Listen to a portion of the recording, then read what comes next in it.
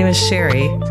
This is a space to sit and relax with me, your mom, Graham, and have musings about being a human, learning, growing, changing, and trying to do our best.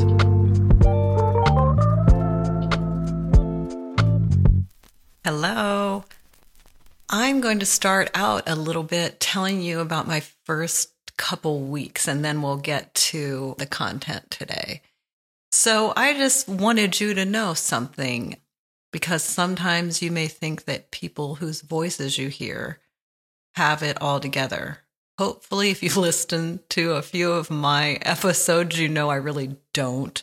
I am just in process like everyone else in this world. So I had recorded, I think, 15 episodes, and then all of a sudden, I had like a real big vulnerability hangover. Like, oh gosh, did you just talk a lot?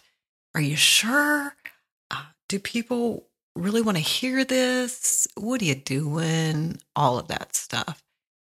And so I just decided to give myself a couple weeks for some inspiration and some, I don't know, just a bit of a break for my brain. And gosh, in that time, I had so many notes that were in my phone, like a novel. And so I broke all those notes down. And that's what you saw. If you saw the Instagram post on Conversations with Graham, you saw all those pieces of paper and slips of paper on that board. So anyway, the last couple weeks, I've really taken some time to find new stuff, and I'm super, super excited. Okay, so today I would like to talk about wholeness. Now, wholeness is a buzzword in a lot of places. I know that. You've heard a lot about wholeness. How I want to talk about it today, we'll talk about the usual things you know, but I also want to talk about it as a way of finding your way back to yourself. That's what it did for me. First of all, wholeness, you can come up with every definition that you want. I didn't want to define it. That's how you decide it. But it's putting all of the parts of you together, right? And checking in.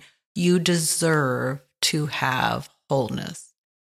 Chances are, if you're listening to a podcast, you are a seeker of information, right? So you have information overload probably on anything you want to talk about, anything you want to do, anything you're interested in, anything you want to pursue.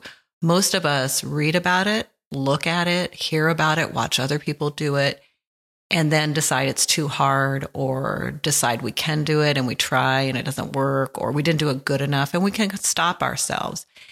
And that's kind of what this whole thing is for me, is working in process and helping you understand that you can do it in process too.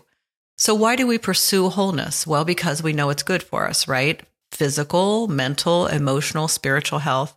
We need all of those parts to be healthy so that we're whole. And we have our own definitions of that. But why do we want to do it? A lot of times we want to do it to be good enough because everybody else is talking about it, right? We need to eat right, exercise right. And all of a sudden, instead of, I want to take better care of myself, it becomes like New Year's resolutions or something. Really, just check your engine lights to see where you are. And sure, there's always room for improvement, but evaluate where you are so you know where you need to go. And think about having a incremental approach. We usually stop with physical when it comes to wholeness. We're like, oh, eat whole foods. Well, we know what whole foods are, right? Those whole foods are foods that haven't been done anything to, like vegetables and fruit. Processed foods that are in a box or sometimes in a can or frozen usually don't have as much nutrient value, so we don't call them whole foods. So you know you should eat whole foods. So what do? We do 30 days, no sugar, no alcohol, no anything to detox ourselves. That works. But how many continue after those 30 days? Or we sign up for a gym program and we're going to go every day, no matter what. And then something happens and we don't go, and then maybe we're embarrassed to go, or we decided it's too hard. And what do? We beat ourselves up for it, right? Emotionally, things are taxing. And so either we continue in them and work through, or we avoid it altogether, or we create a mentality that we're a victim. So we can't fix it. Somebody else has to fix it.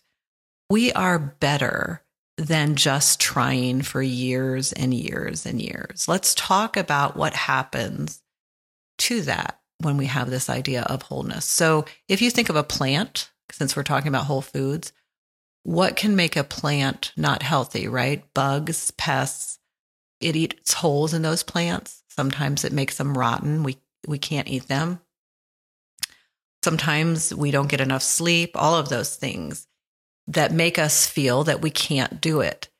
But what we really ignore a lot of times are the emotional and spiritual aspects of health. We pick too big of targets. Somehow, as we get to adults, we think that we have to do it all. When we're a little kid, we're told what to do all the time because our parents, our teachers, whoever, know more than us, right? That's not our role to be the boss. But when we're older, we are the boss of our lives. But a lot of times we are harsher to ourselves than any boss we ever had. And it's because of that tape that we've talked about, right? That tape in our head that tells us that we're not good enough. And somehow that reinforces that rut in our belief about ourselves. But then sometimes when we get older, we rely on experts to tell us what to do too. And we do need to take advantage of those experts. There are lots of pros in your life, your doctor, your mentor, your coach, whatever. They do know more. We want to get their expert opinion. But we know already what to do about a lot of things. And we give ourselves these targets. I do it all the time. I'm going to clean the whole house today. I'm going to work out to a max weight today. I'm going to make a homemade dinner tonight. I'm going to meditate today. I'm going to make all the phone calls I need to make. I'm going to run all the errands I need to do. Why? Today, I happen to be recording on a Monday, that old adage of never miss a Monday. Well, of course, we're not in charge a lot of times. Somebody at work, you have to do what they say. I get it. But it's the inside job I'm talking about. The inside of we can beat ourselves up going, it's Monday. Come on, let's tackle it. That's great. You should. But what if it doesn't go the way your rah-rah vision in your head went? For whatever reason, can we celebrate process? Can we clean part of a room? Can we eat a better lunch? Can we grab a water instead of a pop? All of those things that we know that we can walk around at lunch, all of those things, we know those things. And sometimes when we get a knock in another area, we quit all the other areas. And I think that all or nothing approach is what stops us from most things.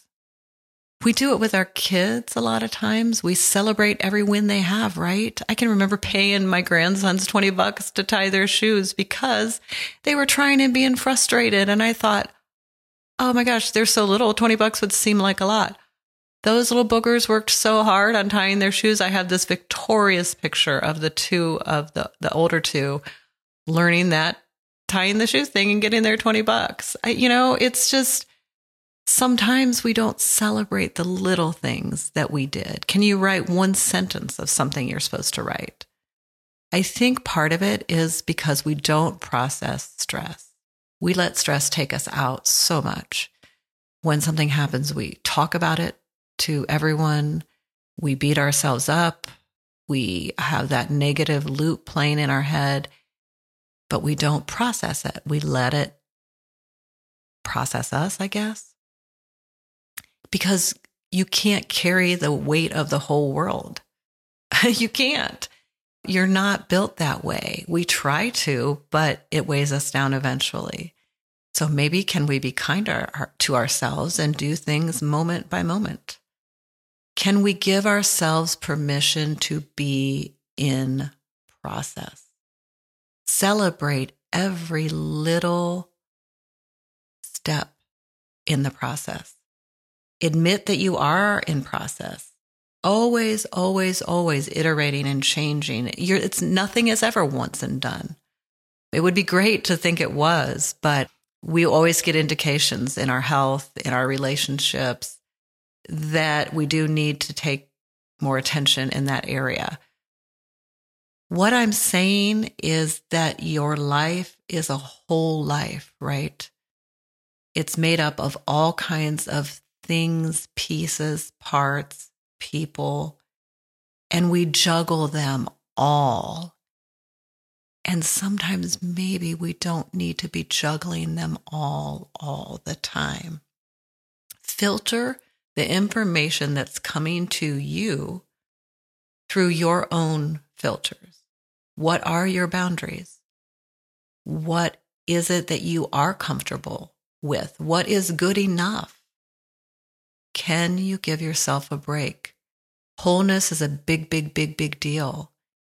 And sometimes ignoring the mental, emotional, spiritual parts of wholeness in favor of the physical, because I guess if you live in a world, a lot of times you want people to see that you're healthy, so you work on the physical stuff. But we all can wear a mask and hide the other stuff, right?